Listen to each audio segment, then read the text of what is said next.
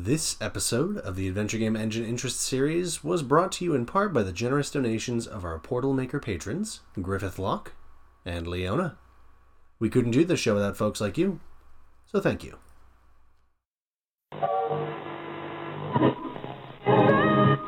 Correctly with the correct amount. D20 Radio, where gamers roll. www.d20radio.com.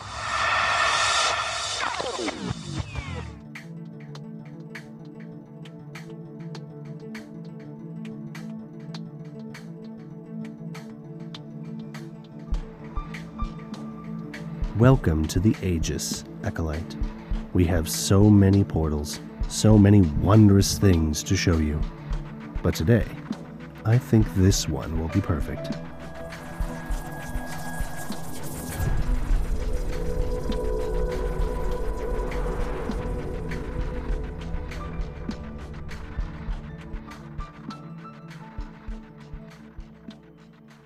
Welcome to the Adventure Game Engine Interest Series, where we talk about all the age, all the time. My name is Ren. I'm Jessica. Still, well, Jess. I keep calling myself Jessica. I don't really use the Ika that much. Yeah. The kids took the sick apart. They did. Now it's just Jess. Now it's just Jess. The little fairies took the Ika. Well, I mean, I still have to use it as a professional. I see. Welcome to the Adventure Game Engine Interest Series. We're a podcast all about the age role-playing games from Green Ronin. And we've got, I think, a very cool show for you tonight. We've got... we didn't have a poll for this episode. I wanted to get to this book quickly because it just came out like last week. It was a poll with one responder. One responded. That was me. It's my podcast. I made the SoundCloud. My Nintendo! I bought the console.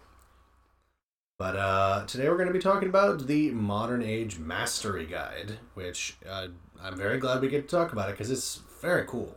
Yeah, I don't know much about this actually, Yeah, so I'm looking forward to learning a bit. It's barely more than a week old now. And it's available. Yeah, it's right now it's only available. You can buy it digitally, and you can pre-order the physical copy right now.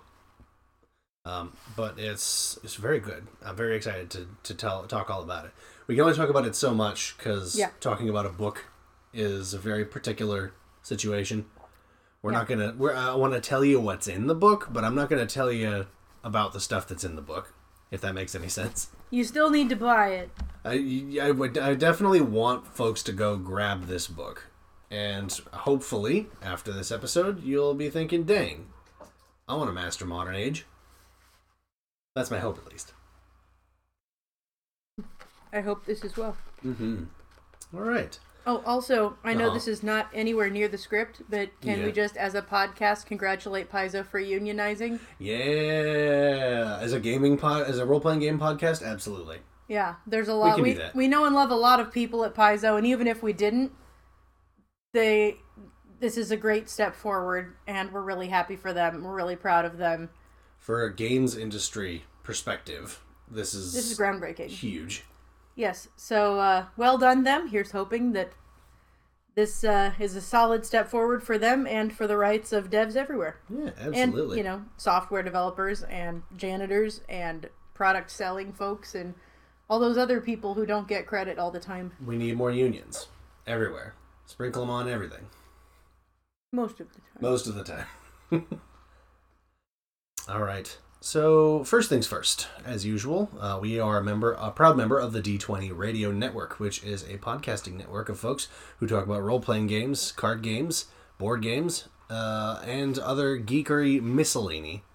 And today we're going to be making a quick shout-out to our good friends at Me and Steve Talk RPGs. That sounds nice. They're one of my favorites to listen to. They're just very casual. Several Steves.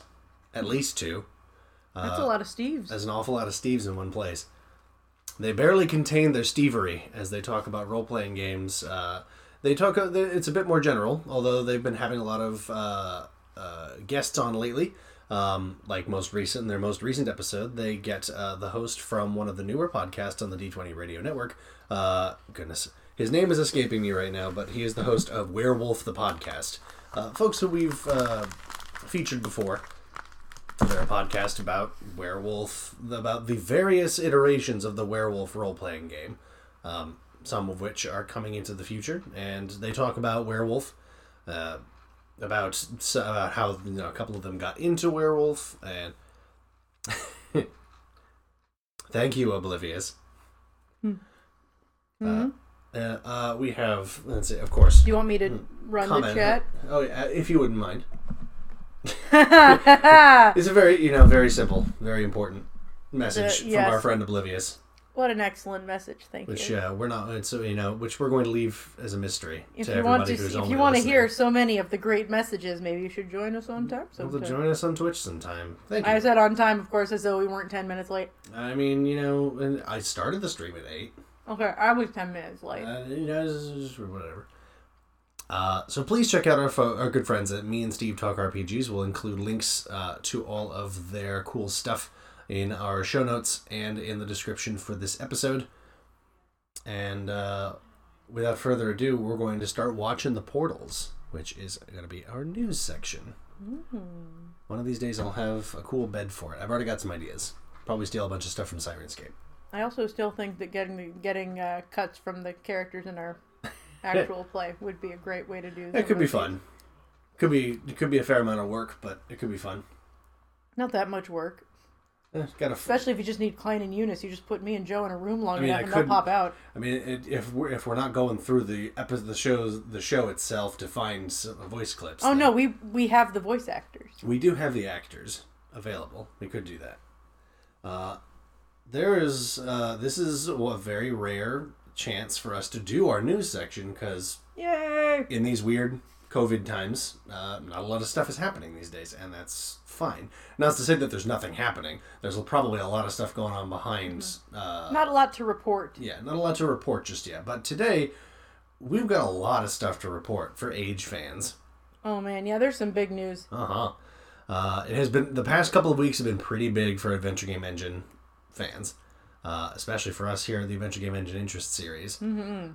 First, Fantasy Age's new core rulebook has got both a cover reveal and a release time announcement. The new core book, for which several folks, perhaps even you, dear listener, participated in a playtest earlier this year, 2021. There was a playtest for this core book, and it sounds like there have been a couple of internal playtests happening as well. They're hard at work at it. The new core rulebook cover by Wayne Reynolds is finally available for viewing. It's very pretty, and makes it very clear that Freeport is definitely going to be part of Fantasy Age once the core book comes out. That release time is May of 2022. Yep, we are really hoping that it comes out at the times that really as soon as possible, just because we're very excited. I really want to be an envoy is the long and short. Like, this whole idea of being a cool, like, thing like that would be fun. Getting to do some fun, like, social stuff would be neat. We can't say too much about the playtest. It's not like we're under an NDA or anything. But can removal. But there's a lot of stuff that if we start like making particular claims about the new core book, it could also not be involved. Everything in the playtest is, of course, subject to change. Yes, but so many of the cool things in there are things that I want to do. I think that it's a very good step forward for Fantasy Age.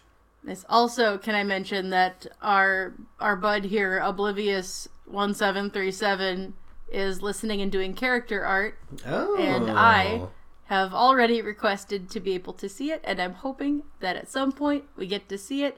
You can promote yourself, it's fine. We like promoting people that are cool too. Every day at the Adventure Game Engine Interest Series is Self-Promotion Saturday. Yes, it is, it's true. Also, the odds that I will be doing character art by the end of this are extremely high. Yes. Like, I'll be talking and doing the exact same thing, so probably. Art buds. I'll probably be doing some self-promotion here before we finish the news segment. Yeah, get in there.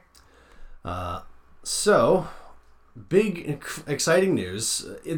From when we're recording this, May does feel like it's a fair ways away, but they could also be trying to give themselves lots of time to maybe get a print run going. Because especially in COVID times, getting print runs of anything going is very tricky, because you might just call out the printers and they'd be like, "There's no paper. I'm sorry. We don't have access to paper right now." So, patience, my dear friends. I think it's definitely going to be worth it. Folks at Green Running have been working very hard on this. Now, next one should probably be pretty self-evident, but just less than a little over a week ago, as of this recording, Modern Age Mastery Guide came out.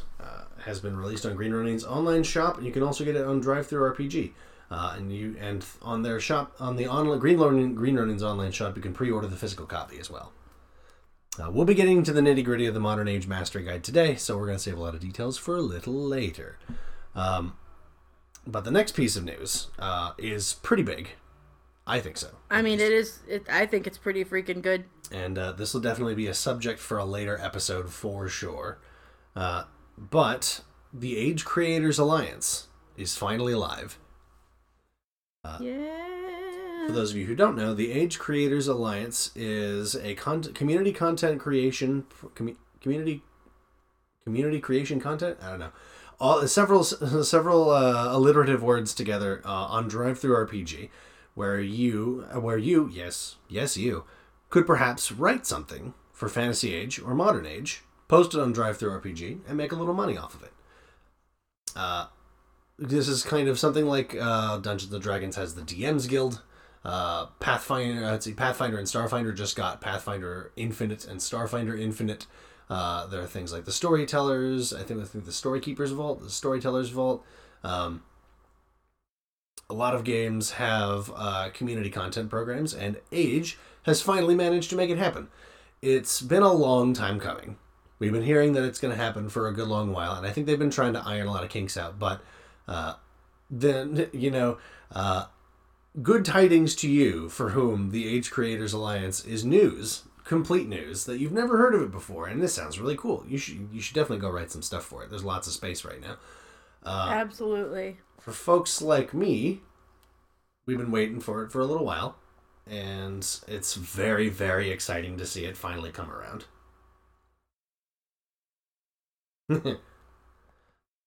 I see we're having chat. Good chat.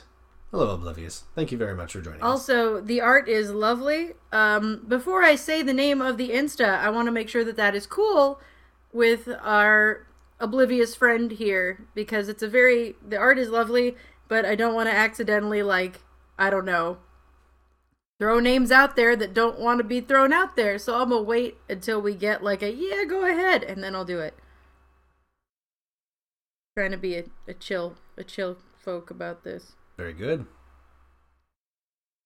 Well, pending permission. Mm-hmm. I'm gonna get. Oh, I'm seeing the art now. It looks lovely. Hell yeah! Very excellent. Very pretty. Keep up the good work, Oblivious.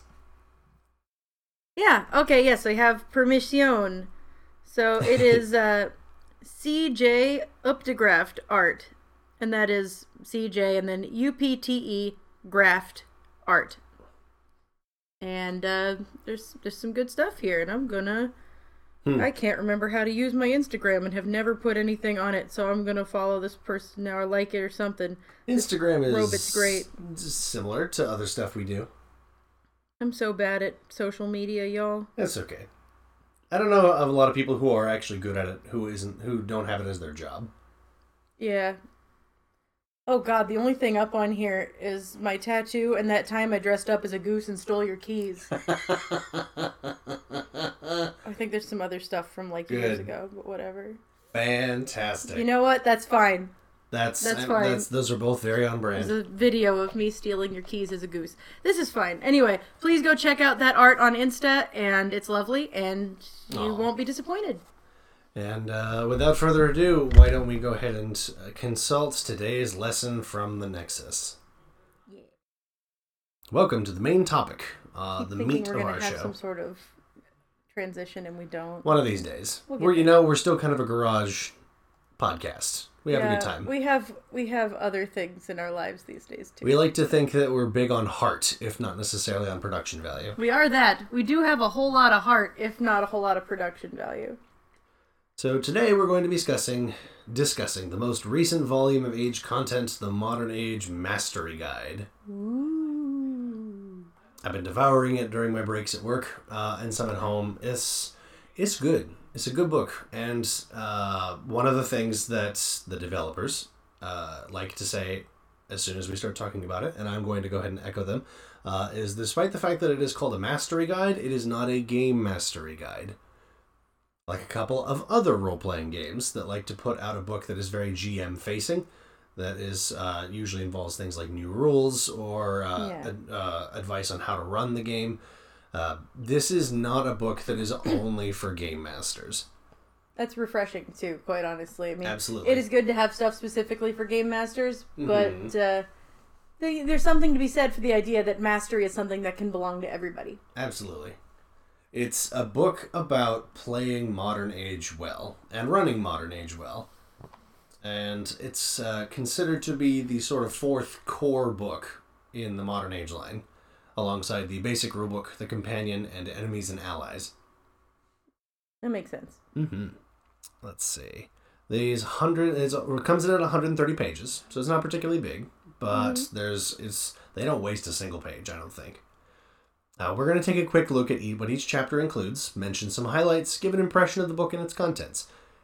Anyone who runs Age games should consider picking up this book, not just folks who run Modern Age. A lot of the content is specifically applicable to Modern Age, because Modern Age has a couple of conventions and particular rules that things like Blue Rose or Fantasy Age don't do. Mm-hmm. And of course, if you're running Modern Age, a lot of it is also applicable to The Expanse, which shares a lot of rules.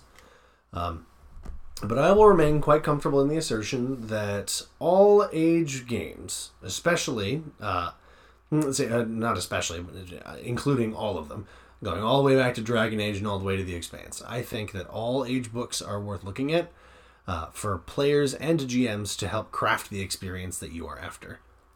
I like to consider all of the Age lines to be source books for your game, for making the game that you want to be playing in. Because Age is very modular, and you shouldn't consider. And if just because it says Modern Age doesn't mean that you shouldn't pick it up if you're playing Fantasy Age or if you're playing Blue Rose. There's really no harm in increasing your toolbox. Absolutely, and this is another excellent toolbox book. And we kind of did the disclaimer earlier, but just to reiterate, we're talking about a role-playing game book. This is a physical and digital. This is right now currently digital only release. We're not going to tell you everything that's in the book, and we're not going to read the book to you. Yeah. Ideally, I imagine that a lot of you out there can read, so please go and take a look at this book and devour it with your eyeballs, because it is got good stuff in it, and we'll give you some stuff that I thought was really cool in it, and some stuff that I think is valuable for everybody to take a look at, but we're not going to read you the book. So, with that in mind, Chapter 1 is just titled Playing Well, and it is a chapter that is all about advice for playing the game well, as the title states. Does what it says in the tin.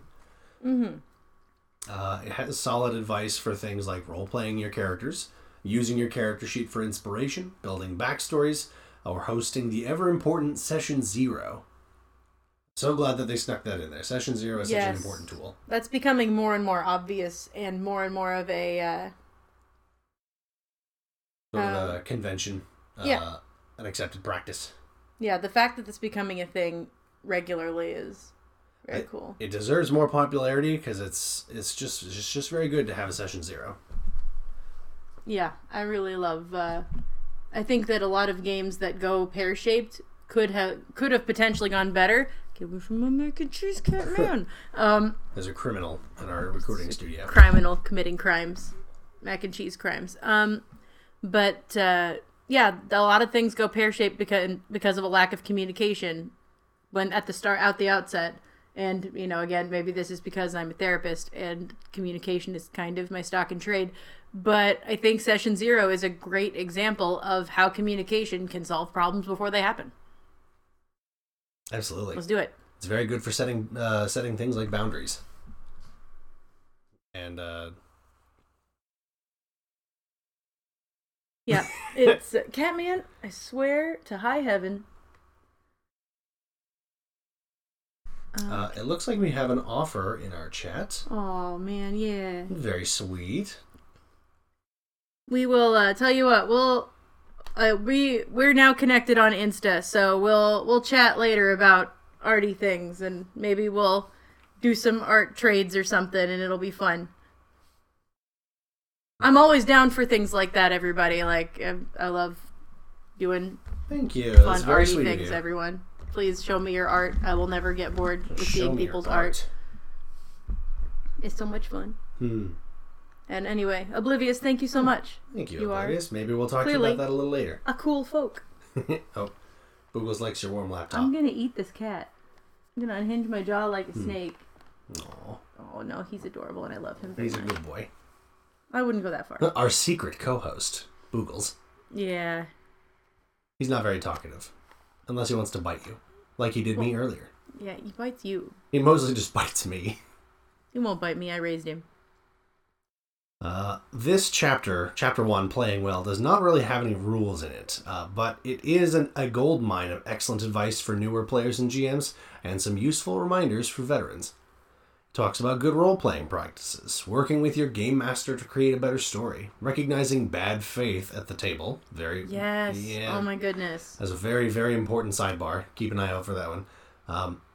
And also has a nice little section for adding additional role-playing techniques to the table.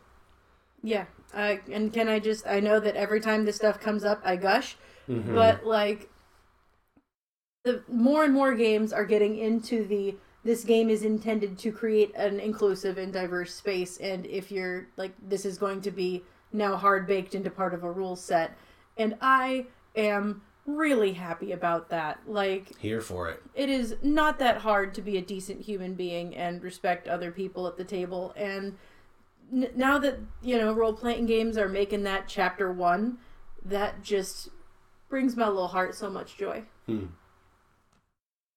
Some gems from this chapter that I found. No character secret should stay secret from the GM. Yeah. I think that's... I think some folks can maybe reflexively be a little defensive about giving their characters' vulnerabilities over to a GM. And I can definitely understand that for some folks who have had particular kinds of GMs who maybe can't be terribly responsible with that kind of information. Yeah. And honestly, if you've got that kind of competition vibe between the GM and the players, that's something to hash out in your session 0. Absolutely. Some play groups enjoy a sort of adversarial relationship where it's sort of like a game of chess where there's 4 people playing against 1 person. Yes, but in that case, these rules would be that rule in particular would be very different. I think that, in my experience at least, I'm pretty sure that is a very rare table. You think? Maybe not? Maybe, no, just uncommon. I'm femme-voiced. Yeah. These things happen. Tables that you join can sometimes get weird vibes. Yeah. It's whatever. But yes, so in general, I think that's a great idea. I really love the next gem. The idea that you don't deserve to be treated poorly just so you can role play. Absolutely. Like, bad role play is worse than no role play. Yes. If you are in a group that is abusive or that is hurting you, leave. There are other groups, and especially now that sort of virtual tabletops have exploded since, the before times. What's it called? The Backstreet Boys reunion tour. But since then, tabletop virtual has exploded, and so it's way easier to find a crew that is going to match your play style, and it's going to make you feel safe and welcome. Yes. So don't settle for less. You deserve it. Absolutely. I couldn't have said it better myself. Yeah. Let's see. So it's Not a particularly dense chapter. It's But it's important. But it is very. I think it's an important chapter for everybody to read. A lot of the stuff at the beginning of the book kind of starts off very sort of player facing, but I mean, I think everybody should read all the chapters in this book. And of course, the GM is also a kind of player. So knowing how to play a game well is just good skills to have. So take a good look at Chapter 1. Chapter 2 is... Chapter 2 is an interesting one. Variant character creation. This one goes a bit into the bones of some of the real basic stuff at the very beginning of the basic rulebook in Modern Age and shakes it up a bit. Which I would imagine, are going to avoid very much giving the deets here. We won't give a lot of deets, but I do want to let folks know what kind of options are in there so that they can read for further reading. Dang, I should pick this up. Yeah. If, there could be an option in here that sounds like it's perfect for your gaming group. The first one I found very fascinating as a concept was zeros. And what they mean by zeros is a character who has zeros in all stats. They have absolutely basic stats. No. They don't have any focus. They might have 1 focus. They have 10 defense, 10 health, 10 speed. Oh, honey, no. And it's supposed to be more for creating a character who is a very, very everyday person who has to rise to a challenge. I mean, at least Klein got to have stats. Like, it can be a very curious experience, I thought. Especially if you want to run something like a horror game where you have a bunch of regular-ass people. Yeah, low power is great for horror games. Mm-hmm. Especially, and if you're going grimdark, this will help you. This might be some extra stuff for gritty mode. Maybe be careful if you're going into a gritty game. Or maybe don't be careful if that's the game. If you are putting this in a gritty game, you threw careful out the window several steps back. That's fair. Next, they have several options for creating simplified characters. Modern Age, I think, is a pretty straightforward game. But for folks who want the game to be even simpler to run, with not quite some, because even for a brand new player who sees like those 9 abilities on the character sheet, bubbles to write in the character's score, the character's focuses and places for talents, it can be a lot. Especially if you're maybe jumping into a game that's supposed to be starting at a higher level. Hey, Leona's here. Hi, Leona. Yay! We're glad to have you, as always. Welcome. I'm glad that you could join us however late you ended up being. That is just Leona. Fine. Hello, Leona. I'm not doing the whole thing. I'm not doing it. That's fine. Maybe next time. Maybe next time. I will sing a version of that for Here Comes the Groy, and I will do that next time. Fantastic. Maybe accompany it with art. Yes, please. But simplified characters has a couple of steps to it, and I think a lot of the steps are pretty modular depending on how you want to run it. But like, characters now have 3 ability scores. Just 3. And each of those can have sort of like overarching focuses that would apply to a lot of normal focuses that would normally appear in an Age game. Some of it's a bit more incremental. I think ability scores going up, because there's only 3 of them, is pretty incremental. Mm-hmm. You have the option of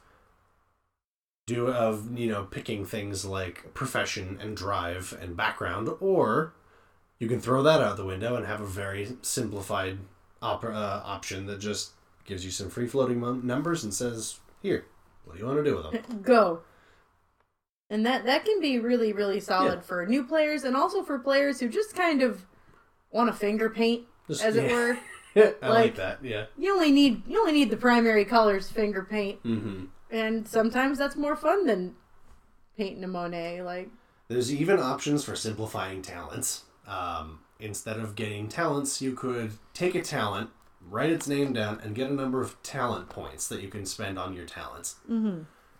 And you just spend those talent points to make stuff happen when you think one of your talents would apply to a situation. Mm-hmm. Very cool. It's very fascinating. A lot of the stuff in here is very fascinating. Another very fascinating thing that comes up right next is character classes. If if your group finds our classless system very strange or very foreign or new, then this could be a great way to get folks to come in. Training wheels. Exactly, yeah. They take inspiration. The book says that it took inspiration from Fantasy Age, and they made 3 character classes: the combatant, the expert, and the operative. There you go. These are designed to sort of streamline character creation and leveling up, so that players don't feel like they have to own 3 books, go through all of them when they have a character level up. So it takes away a little bit of decision making. Some players appreciate that. Yeah. One of the other things that we want to talk about from Chapter 2, it's 2 particular things, and they're just right up my alley. As someone who just kind of goes ape. Ow! What are you doing? That's not smart. Cat just gave me a chomp and decided to run away because I wasn't petting him enough, I guess. He's grumpy tonight. Yeah, you don't usually bite me. You're usually a whole lot smarter than that. We don't have time for, what's it called? I have this. Okay, well, don't spray him. He's having a day. But if he comes back to do me a bother, I'm just going to pick him up and hold him like a baby, and then he will stop.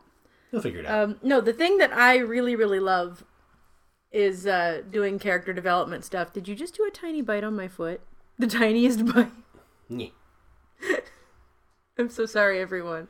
We're having technical difficulties. Yep. Okay, well, why don't you talk about this thing that I love so much? I'll tell you folks and all about it. I'm going to go grab a cat that needs maybe a little bit more love. We're going to acquire a cat. No, they include a couple of mechanics, quote unquote, but additional rules elements that can help sort of inform your role playing and incentivize. Did we talk about what they are? Incentivize role playing. Yes. I'm back anyway. I have a cat now.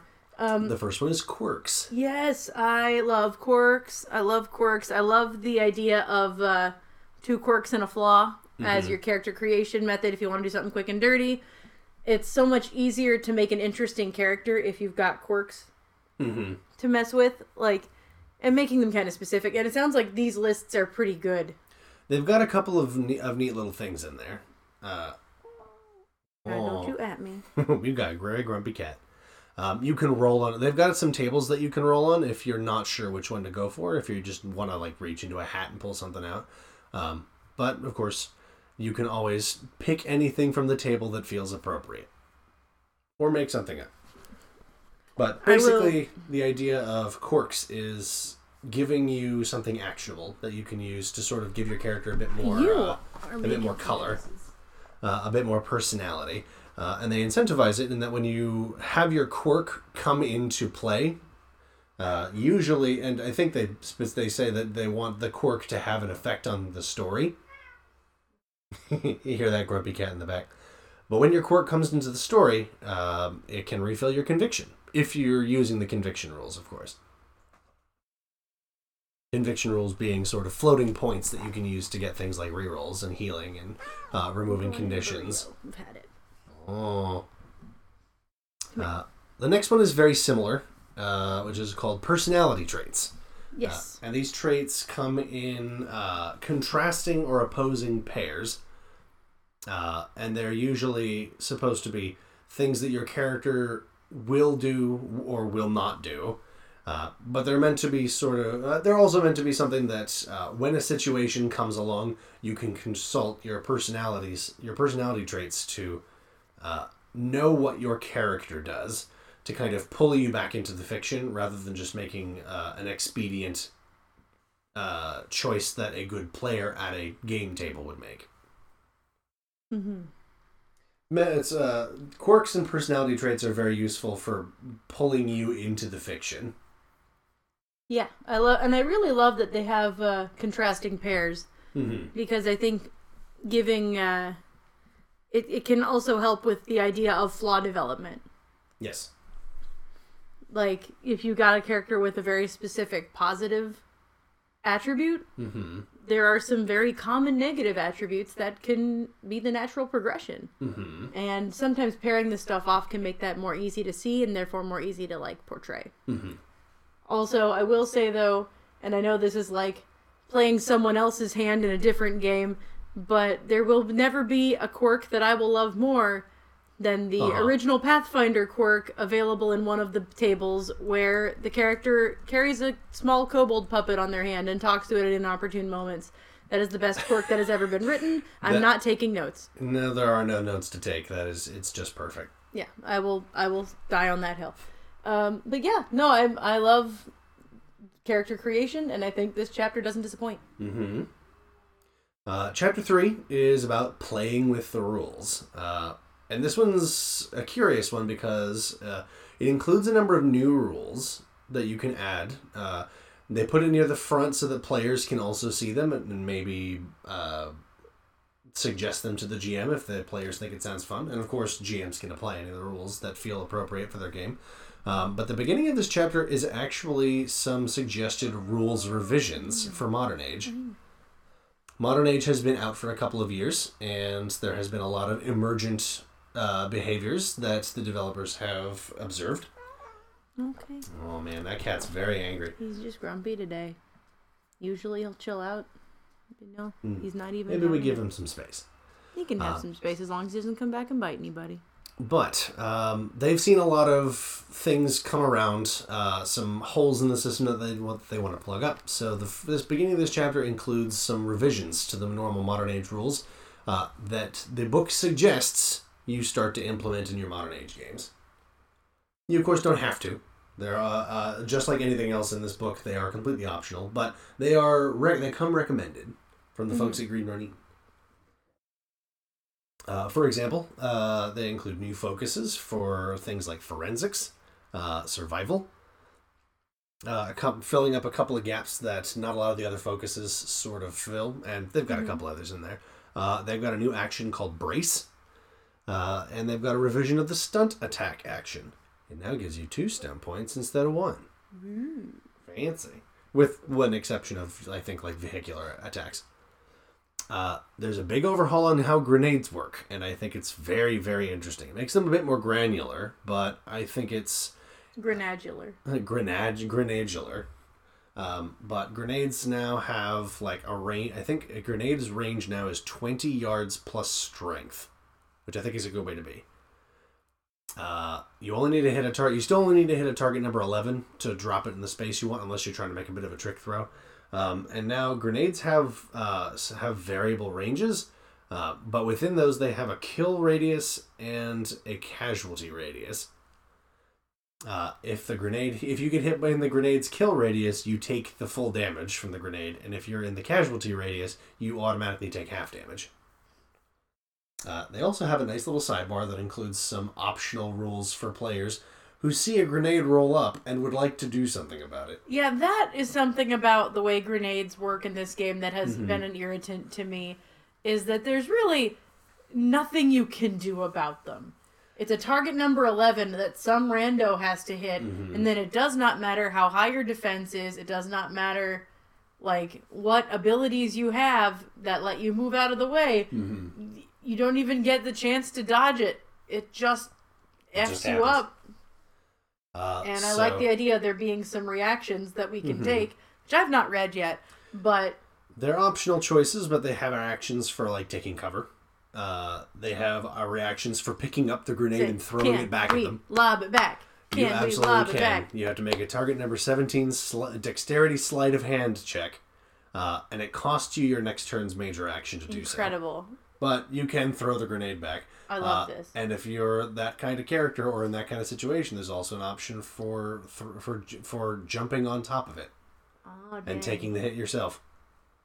It's pretty nasty because you automatically take double damage, but I think everybody else in the casualty radius avoids all the damage, if I recall correctly. I read it rather quickly. Don't read it out exactly anyway. Something like that. Cover rules have been revised. Modern games have lots of ranged combat, so No, so they've adjusted how cover works a little bit to more reflect the needs of a modern game. The concept of simple tests has been added. Simple tests being just GM calls for a test and just needs to know if you succeeded or failed. You cannot generate stunt points on it. Yeah, getting stunt points on it might slow the game down. GM just needs to have a yes or a no. As well as the boost stunt. The boost stunt being just you get a +1 to your next test for spending a stunt point, and I think you can do it basically as many times as you spend stunt points on it. Interesting. So if you've got like 2 stunt points left over after you spent like 5 of them and you're not sure what else to do, just add +2 on your next thing. Boost mode. The following, we're not going to get super in-depth on a lot of these, but it includes a lot of additional rules that you can add to your game. Things that you should check out if you're curious about Some of these I was actually planning on bringing to our group, because I was wondering how you folks might appreciate them. First one being high-level damage and defense. I suspect we're going to find that anyway. If I recall correctly, that one is about adjusting how some actions work based on being a higher-level character. Interesting. And it has some adjustments in Modern Age based on what mode you're playing. Mm-hmm. But basically, I think it's that actions like defend, guard up, and all-out attack will have will change their bonuses and penalties based on your level. Okay, so you gotta keep some mystery. We'll keep some mystery. I'm so excited to talk about it. There's a lot of cool stuff in here. Please go take a look. Attack maneuvers is based on the idea that when you attack somebody, that's pretty much you make an attack roll and then you roll damage, and then that's it. This is for the grapply, trippy... This is actually more for like, I want to throw myself at them real hard, or I want to take a cautious approach to this, or... Can you throw a fucker into another fucker? Not with attack maneuvers, but there are stunts for that. Okay. Which that new and improved stunt attack can help you out with. Also, we swear in here, everybody. Oh, yeah. We definitely swear here. I had to turn off my filter because, try not to swear too much when I'm doing therapies. We're a podcast for all ages, but not actually. We will swear. And we do have the explicit tag. There is rules for bleeding, where if you take particularly large amounts of damage, you start to bleed. I feel like we should just say the words and let people imagine what they are. We could do that. Conditions. It does what it says on the tin, I think. Yeah. It's a little different from the hazard effects that are from the Modern Age Companion, but some of those are included in here. So if you know what those are, you got a good feeling for what these are. Injuries, which includes tables for rolling injuries.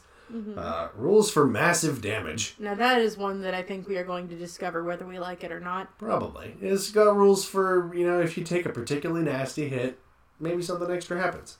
And it will change based on your game mode. Encounter intensity is a very curious one that I read. I found very fascinating. The idea being that you have an intensity modifier that as the encounter drags on, the intensity increases, and characters in the encounter get bonuses to particular tests or abilities as the encounter drags out. That one can get really interesting. I highly recommend taking a look at that, especially for folks who are having high action games. And the last one's not really rules, more like guidelines for simple encounters. Not every encounter needs to have a lot of moving parts to it, and these are good guidelines for streamlining your gameplay. Oh, please God. There's nothing like a fight that drags on. A fight against mooks that drags on for like 3 hours, and you're like, if I die, will this end? But this is basically like every round, the intensity modifier goes up, and maybe like everybody gets bonuses to damage. Everybody gets bonuses, maybe everyone gets bonuses to toughness. Some of them, if you apply both of them, it kind of cancels out. So it's not like there's one way to do it. GMs will have to look at it and decide for themselves what they want to do with that. But that one sounded real exciting and terrifying, depending on how long and some encounters might drag out. Yes. Chapter 4 of this book is another advice chapter called Welcome to the Party. This one is largely, it sounds like, about how to not be a dick. This is very much a chapter that's talking about establishing good communication around the table. Yeah. It's my whole jam. Let's do it. Role-playing games are a collaborative experience. So this is teaching you how to collaborate, how to work with your fellow players, and how to work with your GM to make the game better for everybody. Yeah. Well, and some of this is also useful for a number of reasons, and I'm not going to go into my... I'm not going to get into my job here too far, but one of the things that drew me personally into tabletops, and that I think draws a lot of us in, is that it works very well for neurodivergent folks, particularly autistic folks. Yes. And this is one of the starting at the age of 12, one of the places I learned the most about how to cooperate with people and socialize in a place with expected and understandable rules and expectations was in tabletop gaming. And I think that having a chapter like this that can help really clarify and specify ways to use the spotlight and share the spotlight, ways to set up other players and work with them, I think that is really helpful for everybody, but especially for people who have social stuff going on. Absolutely. Like 12-year-old me. It can be a good place to pick up those skills. Me. Good place to pick up those skills where it's safe. Where you can make a mistake or two and you can apologize for it. Yeah. And everyone understands that. It also does include some not suggestions, advice on how to maybe deal with some players that might end up disrupting the harmony around the table. I think they had things like loud and in charge, the rules masters, the wallflowers, folks that aren't necessarily a problem at the table. They could be, but they have particular behaviors that might skew the enjoyment of the table in one direction or the other. It's just stuff to watch out for. Well, and one of the best things about that being a section, I've not read it yet, so I'm not sure exactly how well it highlights. Yeah. But having that section is good for players who are unsure of social skills as well, because you can see specifically what kind of behaviors make a player count in one of these categories and ways to avoid it. Yes. I don't know if it was in this chapter. In this book, there is a spot where the writer is mentioning that sometimes the quiet player just wants to be quiet. Yeah. And that's how they enjoy the game. They may not be ready to bust out with a big monologue from their character, and may actually get a little uncomfortable if the GM specifically calls them and gives them the spotlight. So, collaborate and listen. Stop collaborating. Stop, collaborate, and listen. Yeah. There's other people sitting at that table with you, and you should work with them to make sure that everybody's having a good time. And that's what that chapter's all about. Chapter 5 is called A Player's Miscellany. Includes a number of rules options that are very player-facing, because most of it applies to how player characters are going to be interacting with the game. They've got rules for revising equipment, if you want to add lots of qualities to equipment to make them a bit more granular.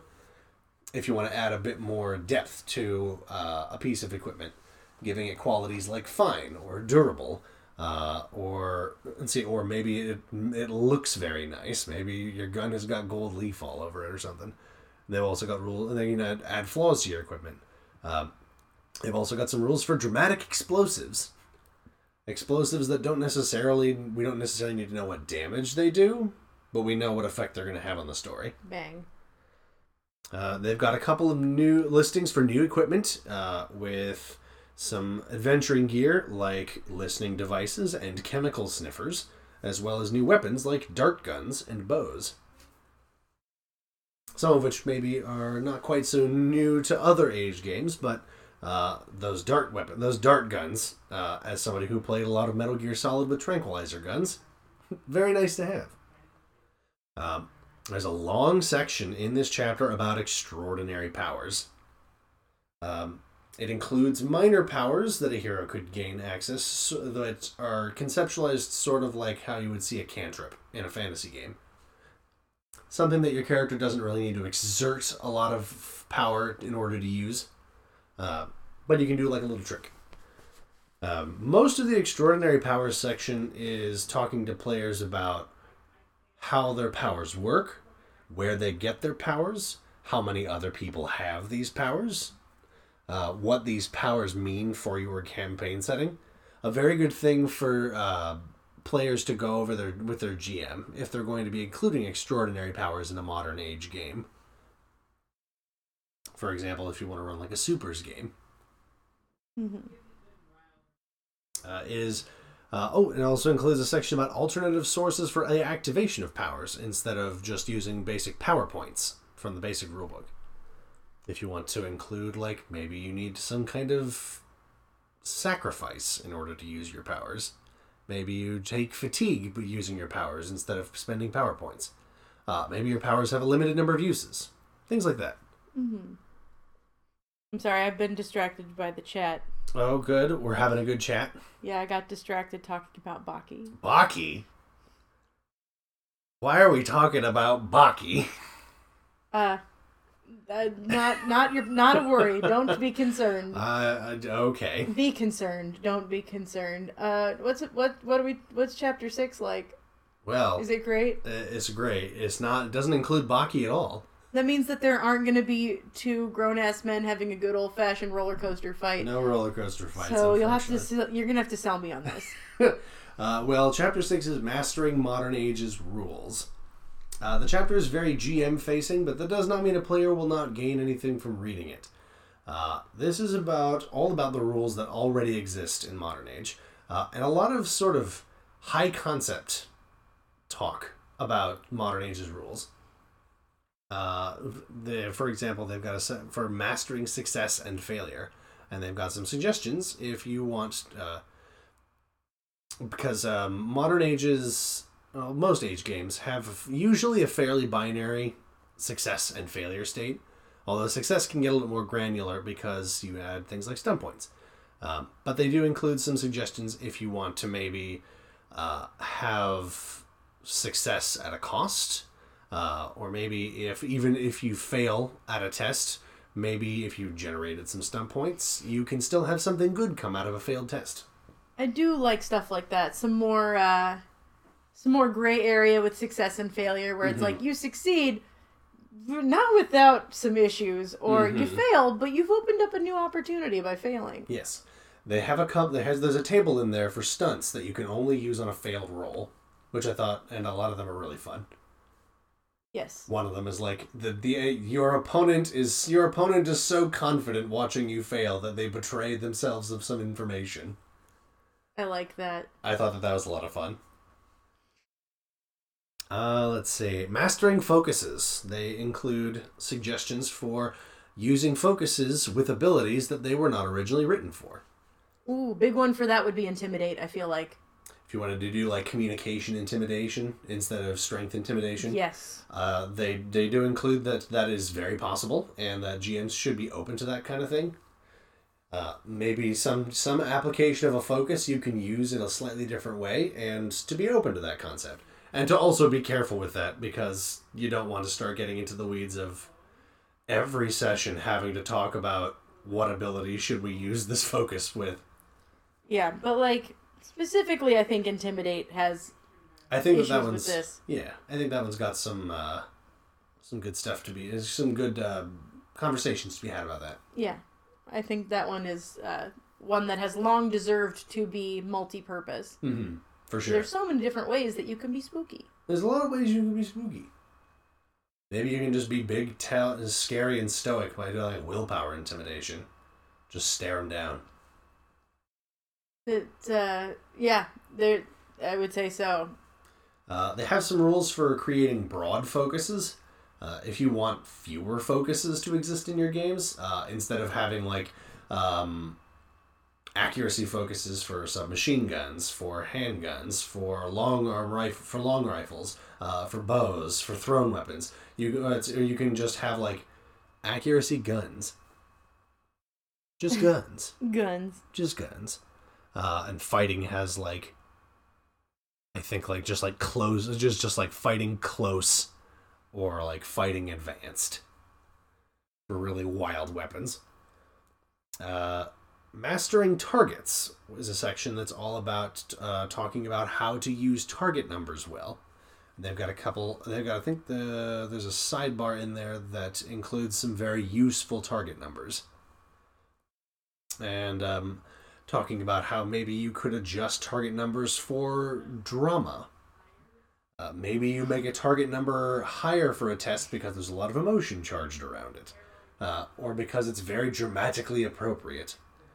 But they do point out a couple of things that I found very fascinating, in that they do mention that target numbers in a modern age game are usually set based on how difficult something is for a normal person.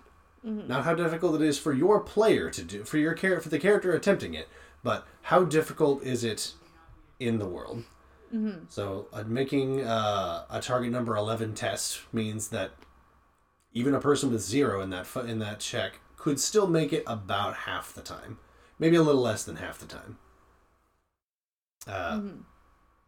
But a target number 11 for something that would be an average is super easy for a character who's got a high ability and some focuses and maybe even some gear that's helping them out with it. They, of course, also include suggestions for, like, if the character is making a test and the target number is 5, is like maybe only 5 more than their bonus for the test, what's Klein's communication persuasion bonus right now? Like plus 11? 12? I think it's a 12. No, he just took that shirt off. It's an 11 now. An 11. Plus 11. Yeah. So, with that suggestion, it would say that if you were rolling for a target number like 16 test, that you only need to roll a 5 for, GM would be perfectly within their rights to say, you don't need to roll that. That's fine. Mm-hmm. You just do that. Although, that of course does bring in the consideration that now the player can't get stun points on that roll. Something worth thinking about. But I found that particularly fascinating. I think allowing them to roll it so that they can take that risk can also be good. But if it's someone like me, I would very much love to not get the chance to roll 3 1s and be sad. Those 3 1s are a 1 in, 213 chance? But not by the way I roll it. Not by the way Jess rolls it. I've actually been pretty good on rolling triple lately. Triple 1s is pretty hard to get.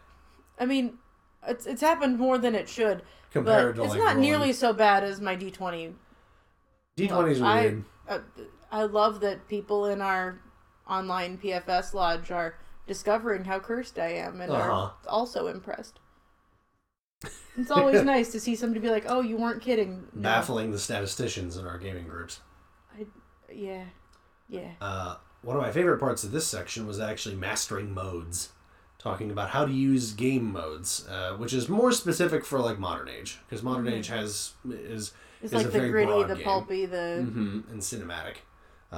But this is all about customizing your modes for your game. Maybe taking pieces from other modes and smashing them together, or taking certain modes and pulling stuff out, or adding extra stuff in. And goodness, they had a couple of additional ideas in there where they would adjust some stuff. I think there was an extremely gritty mode that they included. It's very scary. If you want to have an extremely gritty game, they have a suggestion for how to set one up. Somebody write an Undertale mode. I mean, I'm living that life, but somebody write an Undertale mode. I want ways to defeat fights that don't involve killing people. This chapter closes out with probably the part of this book that surprised me the most is diceless Modern Age.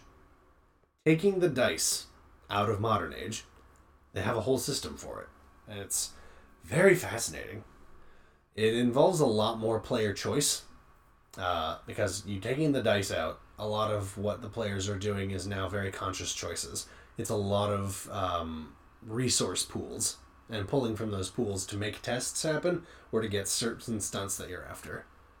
That is interesting, the idea of taking the RNG out. Yes. I wonder how that would, that seems like a really wild and a kind of radical choice. That's what I thought. It seemed very, very wild to me. I'm not against it, but I am confused. Definitely something to look at very closely. A lot of folks probably come to Age Games because they're excited to roll 3d6 and get doubles. That's exciting. But maybe for some folks who dislike dice for whatever reason, might appreciate something that involves a lot more conscious choice and a lot more player control. Something worth looking at. Chapter 7 is Modern Adventures. This is a chapter that is mostly GM focused because it's about crafting adventures. Not something that players are probably going to do a lot of. But, players could definitely still learn a lot from looking at this. I personally find this chapter extremely useful as somebody who does not have a lot of experience with modern style games. I've done mostly fantasy and sci-fi. Mm-hmm. So it's difficult for me to even conceptualize what to do in a modern game. Granted, there's mountains of inspiration if I just look at things like movies and comic books. Oh, yeah. The book discusses several methods for story building, including chapter-based adventures, adventures based around specific locations, adventures that revolve around particular characters and their choices, and adventures in a dynamic and shifting world. It's a pretty chunky chapter. Definitely worth taking a look at. But again, we're not gonna read it all to you. No, that's not a thing we're gonna do. Yeah. Go check that one out. Check it out. And finally, we have Chapter 8, The Art of Game Mastering. This final chapter talks about running games. And it has a couple of nice things that I was happy to go back and look at, especially when we look at the preparation section. It includes a lot of tools and suggestions for how to be prepared, or at least feel like you're prepared when game night comes along. It also includes some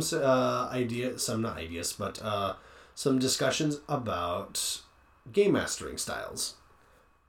Talks about their flaws and their advantages for each table. And tag yourself. I'm a story collaborator. Yeah, you are. Excuse me. Few GMs are ever one type of GM style. You have a whole setting. I do like. You cannot tell me you are not also the world crafter. You have done the thing. I do like having I do like having a little bit of all of these because I also definitely feel like I do the challenge giver. Yeah, you tried to take our teeth.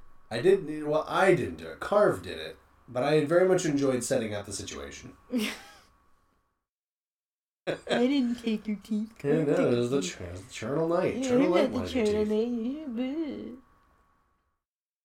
Definitely something worth looking at, and I found it useful because it helped me examine my particular styles. Yeah.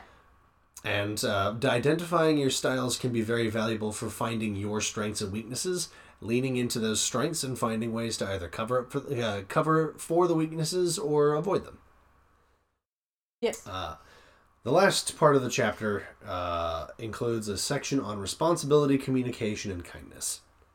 This sounds like much of the stuff from Chapter 1 and Chapter 4, but also hey, GMs, you have some responsibilities here, too, to not Captain be a America jerk. pulling up the chair to talk to the game masters like, hey, folks. Why did you go for Captain America and not Sonic Says? I mean, I could go for Sonic Says. Absolute traitor. I went for the GIF. That's fair. I went for the GIF. But Sonic Says, GMs, you got a lot of responsibility because you, sitting at this table, have comparatively a fair amount of power over how the game happens. And if you try to put that power over someone in a way or a place that makes them feel uncomfortable, that's no good. No good. I was going to wait for the opportunity, and then I just decided to take it. Yeah, that's fair enough. But that is a very valuable section to read because, game masters have a fair amount of responsibility at the table, and it can be very easy to slide into abusing that power. Mm-hmm. Don't do that. That's not cool. It's not fun. Doesn't make a good game. Mm-hmm. At the very end of this book, at the end of this chapter, technically, they also have some pages that you could print out that include a lot of the rules revisions and a lot of the new rules that are introduced in this book, so that you can hand them over to your players as handouts, and they've got a reference ready to go. so they don't necessarily have to ask for your mastery guide to take a look at the rules again. Handouts are always good. I think so. I like handouts.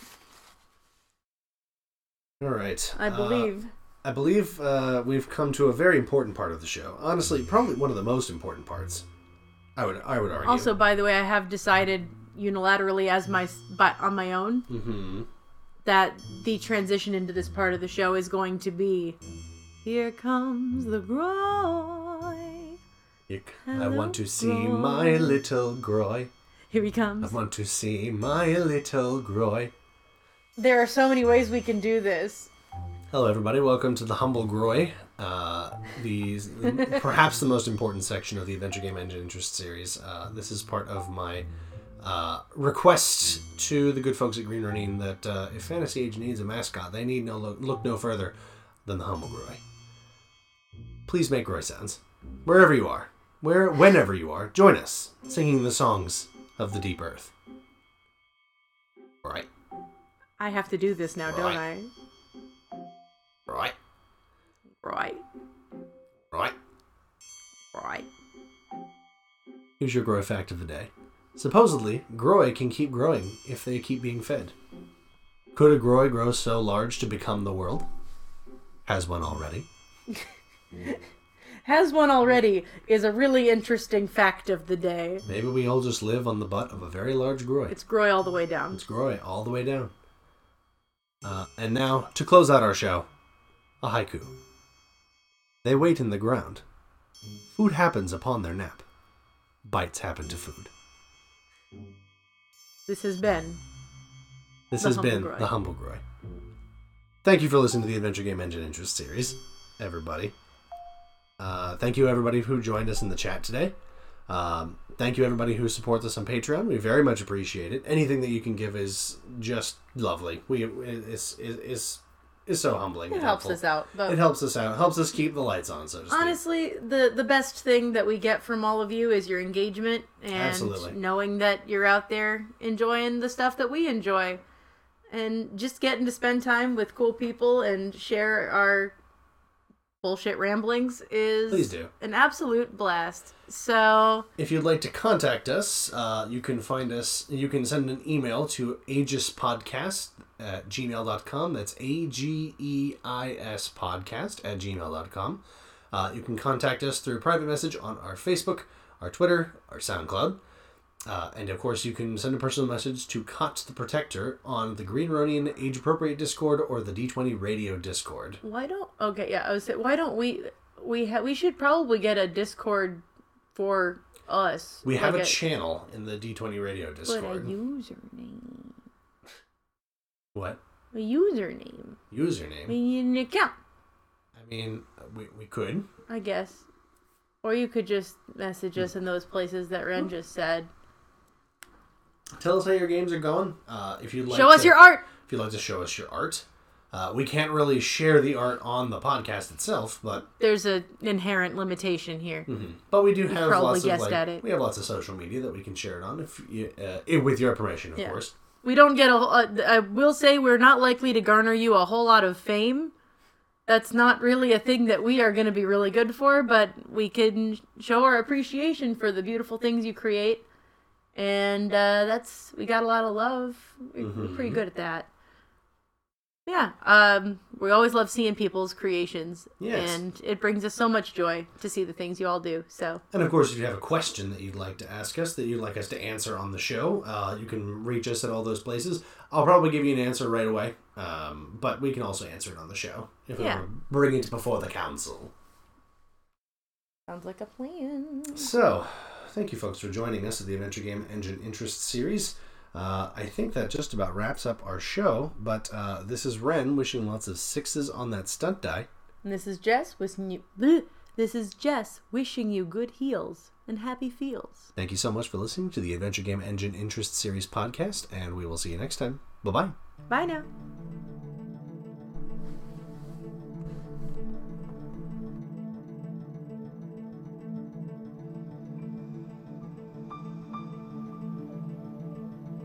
Thank you for listening to the Adventure Game Engine Interest series. If you like what we do, please consider supporting us on our Patreon.